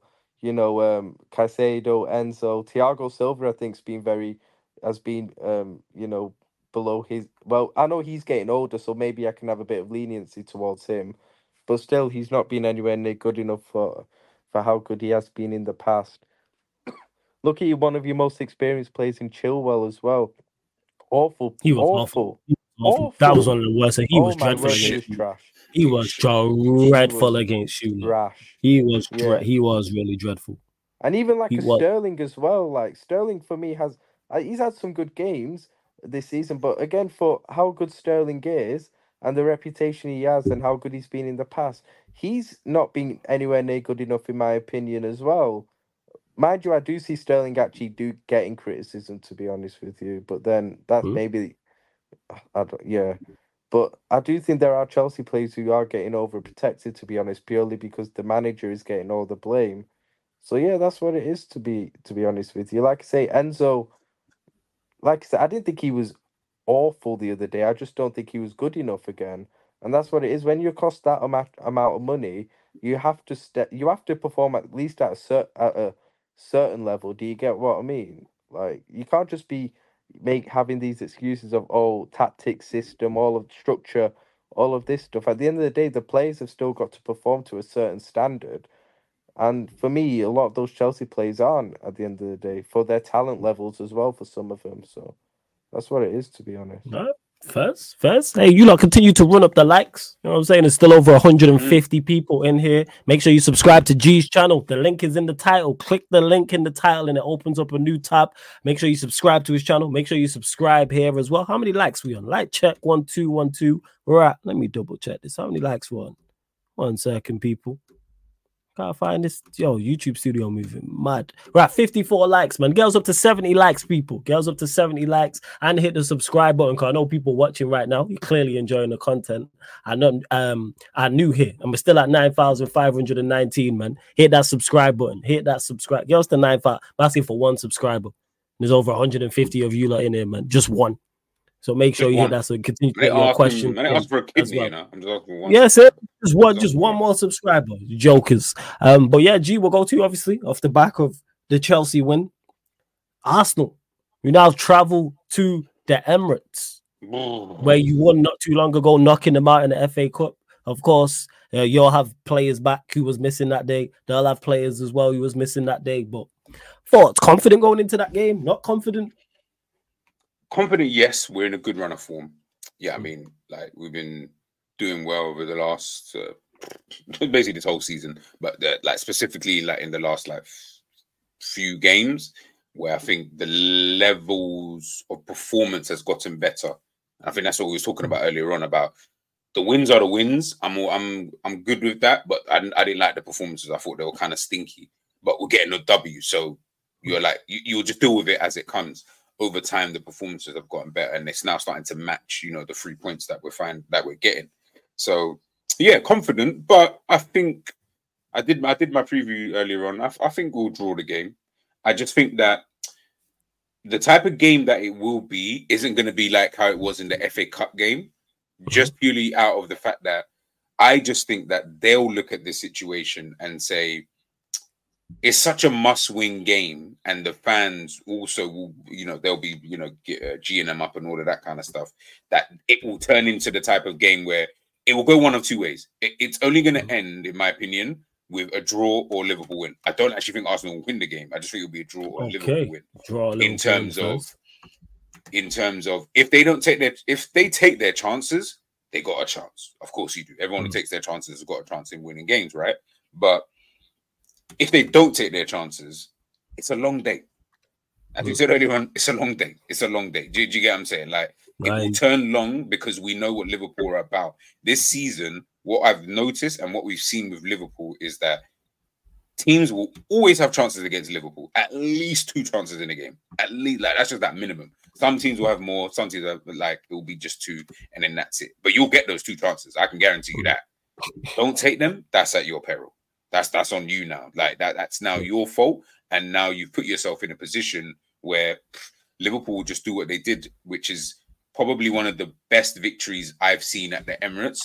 A scummy 2-0 win. I love scummy wins. I love them because it's like you play kind of dead. You probably really deserve to be losing, and then you walk away with a clean sheet and a 2-0 victory. Come on, man. That's scum 101. Do you get what I'm trying to say? So to be able to, so funny. It was so funny. It was like they hit the bar. They should have scored. Bro, we were so dead. Yeah, and so bad. And they was on it. They was on it from the jump. And they was on it. Like, and that's what I say is that if they're on it and they're doing their thing and they, you know, they put their chances away, it could be a long day. That I will admit that. But if they don't, like I said with Liverpool, we all know Liverpool are getting at least 3 chances in the game. So as long as it's not Darwin Núñez on the end of them, we'll probably score at least one of those. Yeah, I mean, we're probably good enough to at least bag one of those. So yeah, but I will go over draw just for now. But let's see how the game starts, how it pans out, and of course, you know, go from there. But I don't see Arsenal getting a victory though. I think at best they'll get a draw. At best. Okay, Ryan, what are you saying? Arsenal travel to the Emirates. I know you're super confident. What are you saying? Liverpool, what's the score? 3-4-0 Liverpool? What are you saying? Nah, it's not like that confidence. I'm optimistic in it. Like I have confidence in my team that we can get the job done in it. We're not going to win like 3 or 4-0. Like at the end of the day, like Arsenal are overrated, but they're still a good, very good team in it at the end of the day, and we're still going away there. Um, I'm stressed for the game, but it's kind of like a good stress. It's a stress because we're actually playing well, and there's a lot riding on it in terms of if we win. I think that's a big one. I think that's a big statement if we manage to win this game. Because I personally think City. The players are looking at this game and thinking because they play on Monday, I think, against Brentford City. So I think they're looking at this game thinking high chance Liverpool drop points this game in it. And at the end of the day, if we manage to get a win, that's a big one. Like it'll be tough. I don't think like I agree with you. I don't think they'll beat us. I don't think they'll beat us. I think we've definitely got the mental edge. We're high on confidence. There's pressure on both teams. There's definitely pressure on us because I feel like we need to win. Like I've heard people say, "Oh, we can get away with a draw and stuff." Personally, I don't think so because I don't think I don't think you can give City any kind of encouragement or optimism. Do you get what I mean? Like because all of a sudden, if we draw, then we lose 2 points. Then if City win their games in hand, then they're level on points with us. So you can't give them any encouragement. You need to keep the gap over them, even if it's only 2 points. So I think we need to win. But obviously, I mean, Arsenal fans still think they can win the league, innit? And I guess you can't rule them out because they're still fairly close. Well, you've ruled them out, though. I've not ruled them out, but I don't think they'll win it. Shut up, man. I don't think Ruled them out. I don't. You've think not they'll ruled them win out, it. but you don't think they'll win it. No, you know what it is. You know what it. This is how you can't rule them out at the moment because they're still not out of it in terms of points. But I don't think they'll be anywhere near winning. Okay, have you ruled out Spurs? That's the thing. You can't rule out Spurs anyway. But we all know Spurs you aren't say going Spurs? to do it. All right, okay, Spurs. All right, you get the same energy. Okay, fair enough, right? I've said that. I've been on record. I've said it on Twitter. I've said to Arsenal fans on Twitter. It's like I remember asking Igal on Twitter the other week because Igal was like adamant Arsenal still in the title race, and I asked him, of course, Igal does, man. I was like, would you say Spurs are in the title race? And he was like, no. What did he say? Like, why? He said because he's a gal. No. Yeah, exactly. Because he's a gal, man. This is the same 1 point behind them.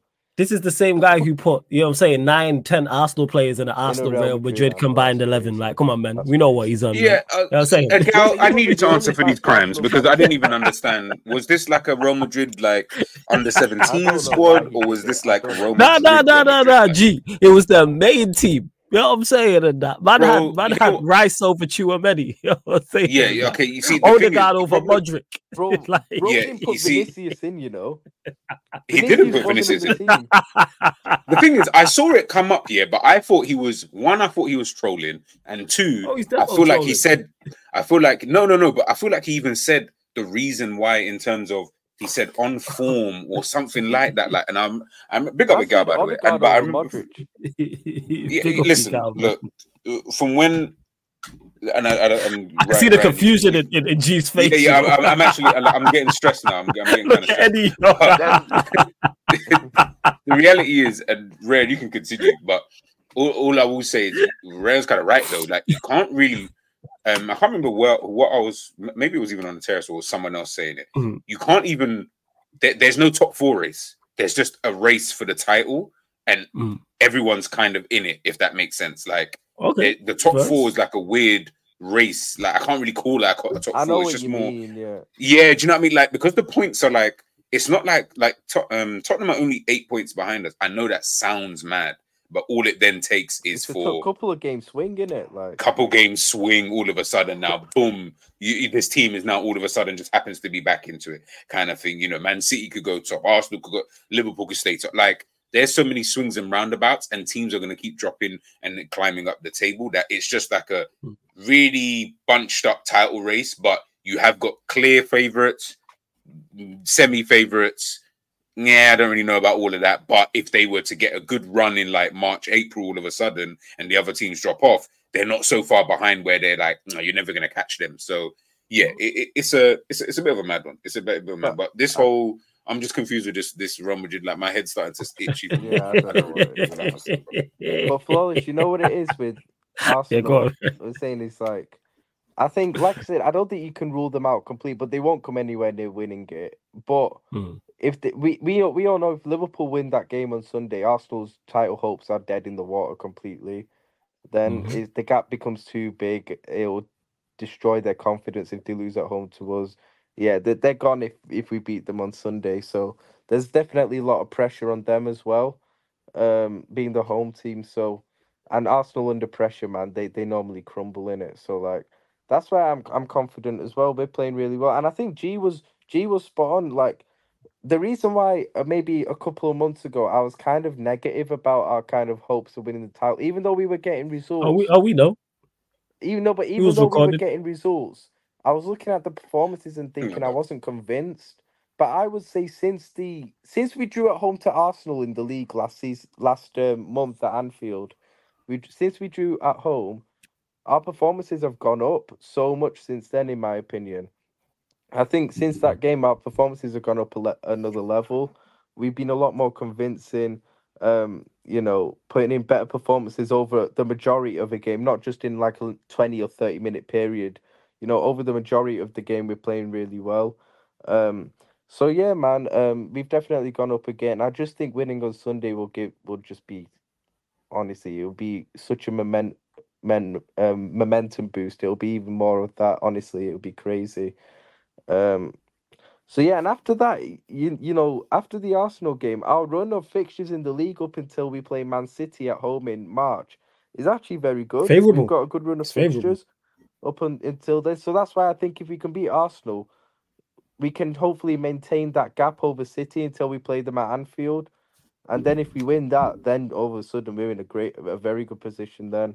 So yeah, man. I'm optimistic. I think we'll win on Sunday. To be honest, probably see like 2-1. I think it'll be close. It'll definitely be close. But yeah, personally, Klopp's got a lot of selection headaches, but they're good selection headaches. To be honest, Conor Bradley for me, I think should keep his spot. I've said this. I don't think Trent should walk back into this team on Sunday. Tom Izzy got a question speaking of that, so we'll go there. Big up as always. Big up to you, Tom Izzy. Says, do you see Bradley as a right back while Trent as more of an 8 and Shabazz down the right wing with Moa centre forward under the new guy? It's a big question. All right, so just we'll stay with the Bradley Trent part though, because obviously a new gaffer depending on who it is. But would you like to see that? We'll go to you, Ryan, first, with Bradley as the right back and Trent as the 8.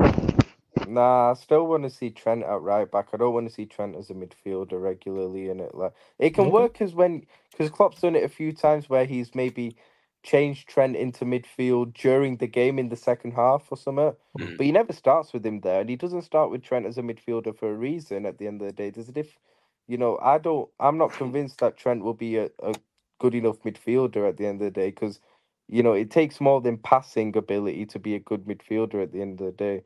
So I think Trent should continue to play where he's been cooking for the last, 5-6 years, whatever it is.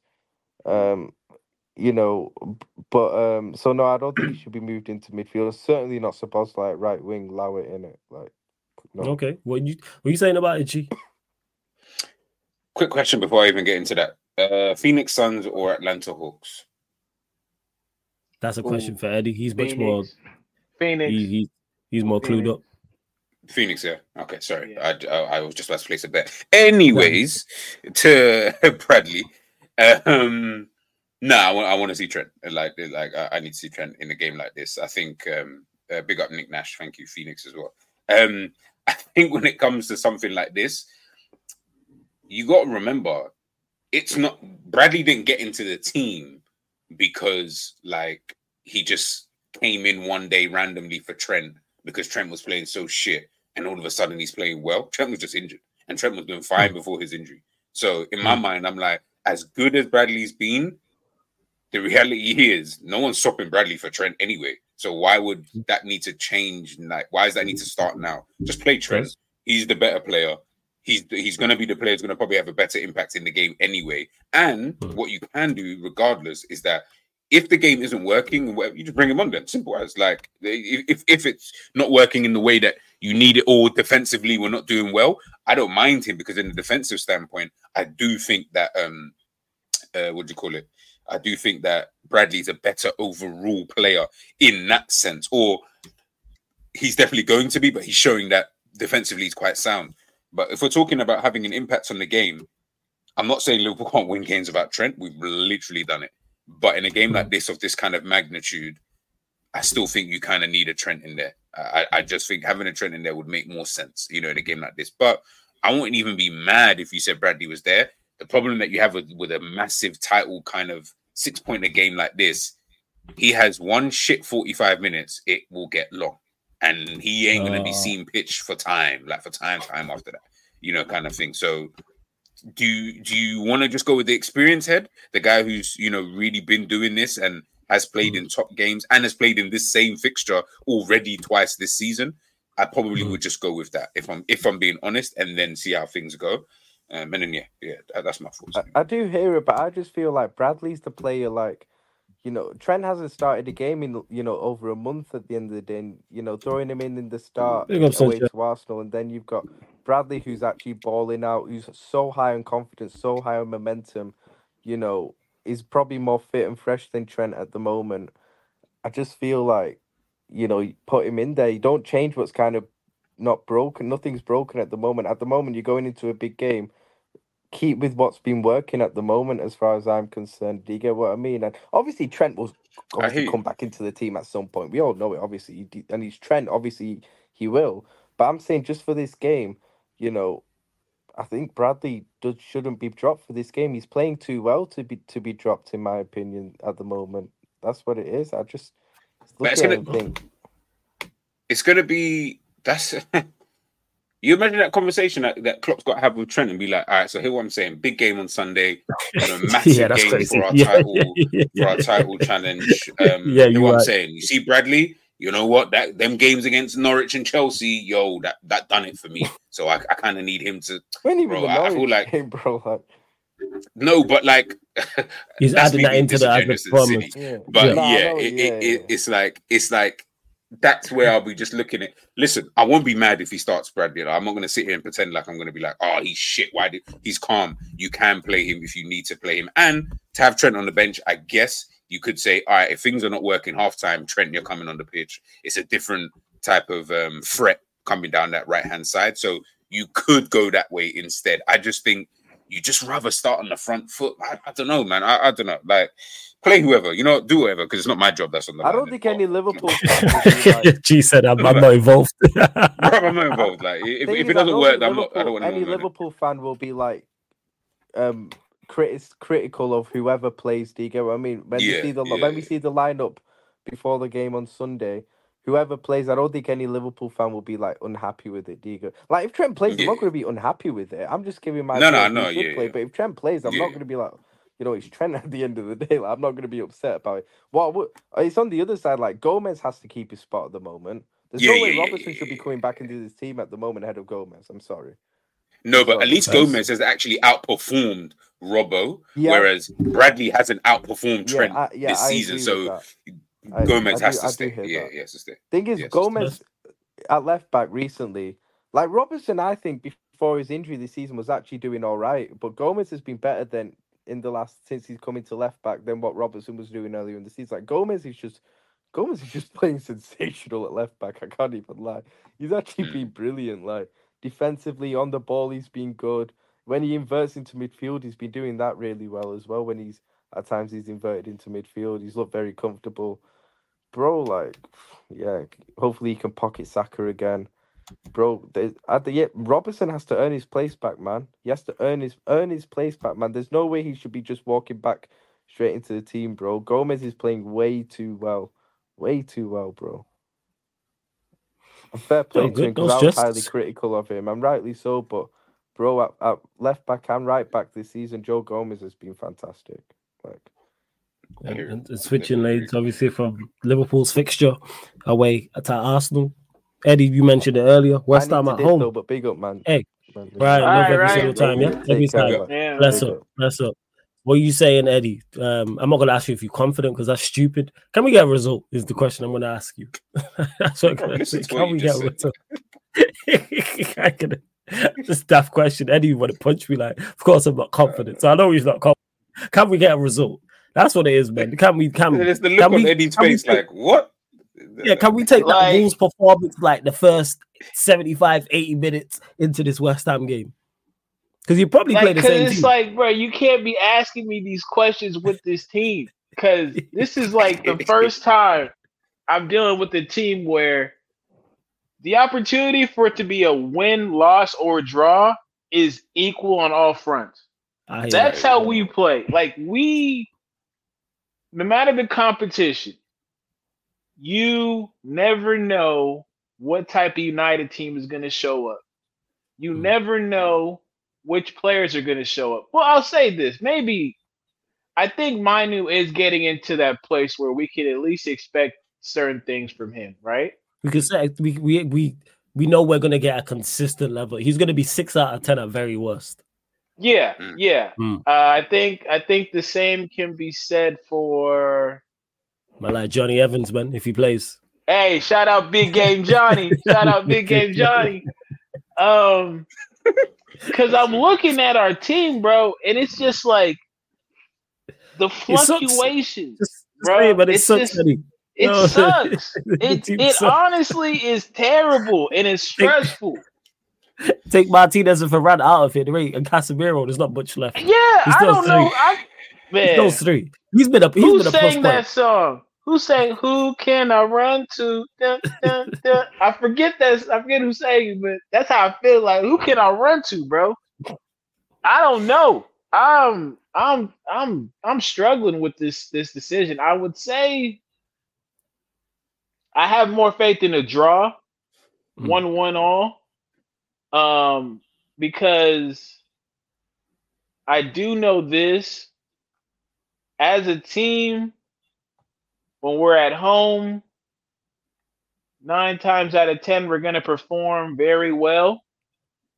But West Ham just seem to have always had our number in certain respects. Like, and kudos, like, if you're telling me I'm starting Luke Shaw at fullback on one side, and I'm starting Diego Dalot at fullback on the other side, and Kudus is still pissed after what happened at AFCON, I have no faith, yo. No faith whatsoever. At least Ben Rama got sold, so I don't have to worry about him dropping his thankfully. pack. Thank the Lord, because that dude always just packs up United for no good reason. But yeah, give me 1-1 and I'll take it out and I'll take that. That's the only thing I can say with this one, man. It's gonna be a tough match because, like I said, stylistically, they play in a manner that does not help us one bit. True. I call them West Haram for a reason. They're try hard and organized. They're try hard and organized, yo. Like, that's all you need to be United. You try hard and be organized, man. And you give us a game. Hey, we seen it with Newport County.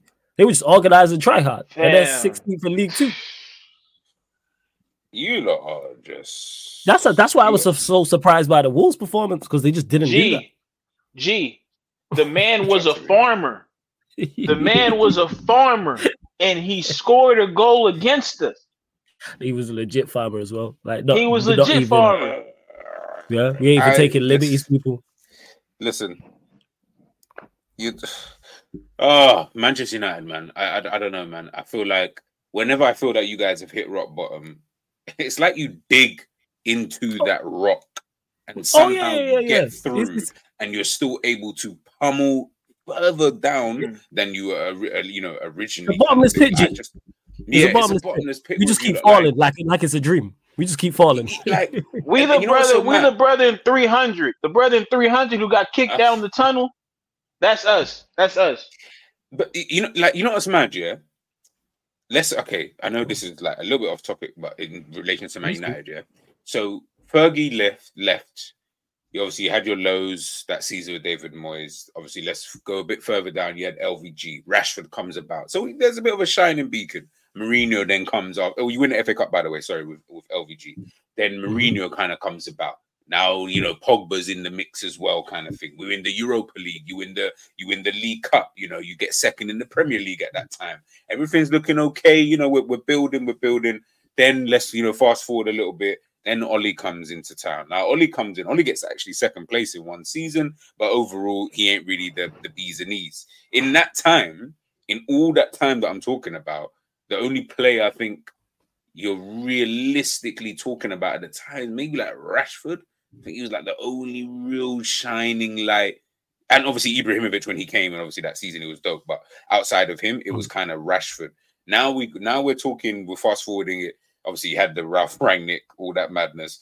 We won't even talk on that. Yep. We fast forward to, to this season. It's Kobbie Mainoo. You always have like a shining light somewhere, but it's just surrounded by absolute darkness. Yeah, just pure and utter darkness, like. Yeah, because we spend enough. If you just by law of averages, us spending the amount we do, you are bound to find something that's talented, even if it's from your youth system. No. But that the one two players I just named. But the two players I just named, they're from your own team. They're from your own academy. They're not even players that you sign, and they were like, oh, you know what? But we did find a gem in Kobbie Mainoo and Rashford. Bro, that ties into what I'm saying. Academy, bro. Is the investment in the academy as well? No, that's all I was gonna say. Like the invest, like because we invest heavily in that as well. So a lot of averages, you just keep investing in your academy and you have hundreds and hundreds of players coming through your academy. One's gonna hit. And that's what happened with Mainoo. We got that one hit.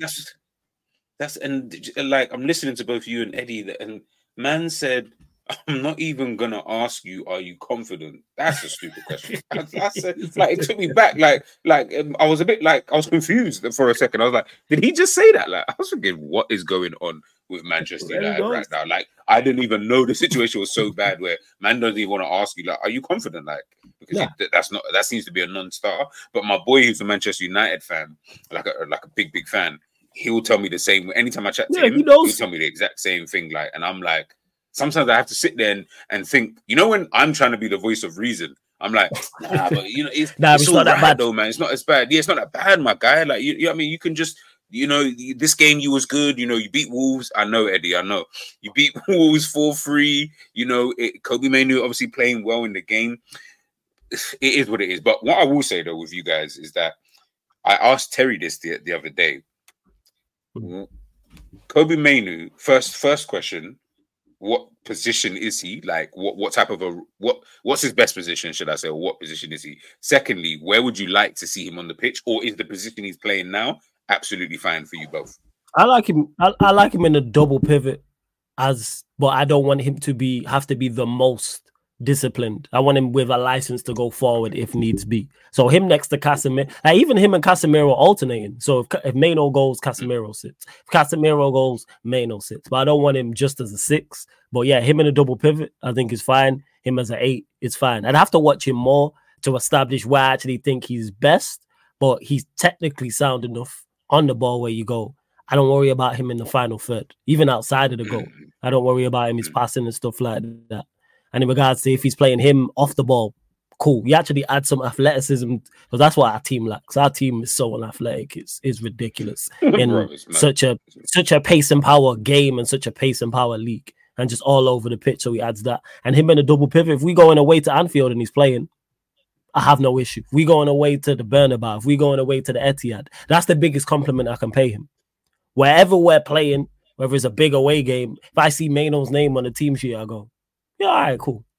No issues with it whatsoever. He's going to have an impact. I don't have to worry about him type of thing. Eddie may think differently. I'm not sure. Eddie might say 10. You know what I'm saying? No, yeah, 9. I think, honestly, like, any midfield position, I'm comfortable with him playing. Because his decision-making is just at such a high level, I can trust him to receive the ball any place on the pitch, I feel like, and make the right decision. Yeah. I do think 8, just because of how helpful he is next to somebody like Casemiro. Because the great thing that Casemiro does, and people, again, this is just my opinion, I think Casemiro is like final form Fred, right? What Fred used to do for us. Fred would win us the ball back and at the same time give the ball right back to them after he won it back. And the problem that Fred was having was he'd win the ball back and then he'd pass the likes of a McTominay, knowing good and goddamn well McTominay's not going to do anything useful with the pass. So they help each other in that 6 role because Casemiro can win the ball back, find Mainoo. Mainoo will then play a pass to somebody that needs to receive it at that time. But then we just saw his finishing ability, right? We just saw him win us the game. Good finish, right? So I have, and he had a goal against Newport County that was pretty much the same. That was a good finish. Goal. That was a good finish. It was a tidy finish. Yeah, man. It was a tidy finish. So we've been seeing that from him in two games in a row now, to the point where I'm comfortable with him being anywhere on the pitch in the midfield, anywhere. Like I said earlier, though, I just hope that we build the type of footballing structure and system around him that allows him to grow as a player, not just stay at this level. Because for him to be playing like this at his age means the only thing he needs is more familiarity and, more of an understanding of what it takes to play football at a higher level. And so, honestly, last time I was this excited about a player was when we got the piano video. And y'all know what the piano video is. We're not going to go into that. We ain't going to go there. No. But yeah, that was the last time I was this excited, for real. Nah, I hear you. And to Edu says, my concern is what happens if Mount's fit. I worry that Mainoo drops out and we go backwards. What you man think? Yeah, this manager's definitely foolish enough to do this. 100%. Yeah. Would not surprise me. I think that is Mount fit right now? Like, could he play? No, he's on his way back. I think he's training. Okay, cool. I don't think if Mainoo continues, if he does that, you'd have to literally sign a petition to get him sacked the next day. Like, it wouldn't because the context of this guy, I know someone's eventually going to be like, oh, but you just said Bradley shouldn't play like ahead of Trent.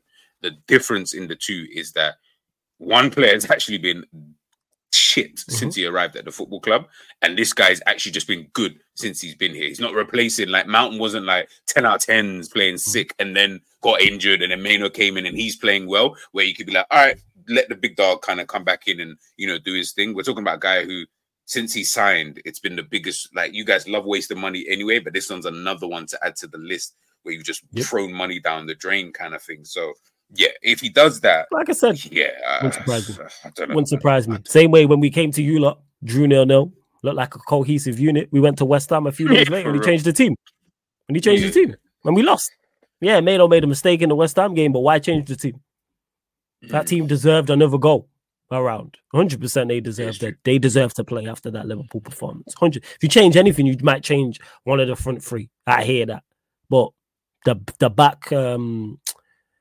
back five, including the goalkeeper and the midfield trio, shouldn't have changed, including Scott McTominay. That shouldn't have changed. Why Bruno walked back into that team, I don't know. That team deserved to start that game. Funny how you played it's funny how you had such tactical discipline without Bruno in that game. Yeah, crazy that. Mad. Yeah. You know what I'm saying? But when you just have people who are just willing to play the role. That's all we had. Tryhards. In regards to, that's what Amrabat is. That's what McTominay is. And we had two of them. For all McTominay's faults, he'll run around. He'll close down. You know what I'm saying? He is your Darren Fletcher. He's got more. Yeah. You know what I'm saying? I wish he was Darren Fletcher's level, but pretty much. For real. I'm saying. I wish he had that, but that's just what it is. So yeah, it wouldn't surprise me if Mount walks back into this side because he's got like a point to prove. That's foolishness. Funny. But hey, we move. But you lot, make sure you subscribe to G's channel. Don't go anywhere because we will be redirecting straight from here to Doing the Most People. So there's the next live show coming up. We don't stop here at Sarcasm City TV. But like I said, make sure you subscribe to G's channel. Links in the title, G. Let them know what you got coming up, where they can find you, all that good stuff. GTV, guys, you see it in the title, so please, if you can, make sure you do subscribe to the channel. Again, man, big up Eddie, big up Flawless, big up Ryan, who was on obviously as well. It's good chat, man. I love the late night chats, to be honest with you, man. It's like a therapy session, man, and it lets me just chill and vibe, but it's always good conversation, and that's the key thing. So guys, make sure you're smashing that like button. 65 likes. I kind of want to see 70 before we even get to the end of this outro kind of thing. But this weekend I've done my preview today already, so I'm chilling the whole weekend. I'm relaxing. I'm just gonna vibes the whole weekend. I want to watch. What time are you lot on tomorrow? I definitely want to see that. Nah, we play where Sunday. We play I think 4:30. for the early kickoff, I think we play before y'all do on Sunday. Yeah, we're the 4:30 game. Are we 2? No, we're 2 p.m. 4:30. Sorry. No. You're 4:30. We're 2 p.m. We're 2 p.m. Okay. Yeah. We're 2 p.m. Cool. Yeah. Well, then, yeah, I'm just going to relax Saturday, see all the other crappy teams play, see what happens there, see if there's anything fun to kind of see. And then, yeah, man, just going to be vibes in this weekend, bro, honestly. Wait for Sunday, and then we go from there, man. So, yeah, man, you lot, make sure you subscribe to G's channel. Always good chopping up with G. Super balanced, man. You know what I'm saying? And that super balanced. If our United's midfielders as much balance as you, would be in a much better situation. But here we are. You know what I'm saying? Be in a much better fucking situation. For real. I was saying, just no balance in the team. Just no players ain't even got no balance. That's one thing I always compliment Mainoo on.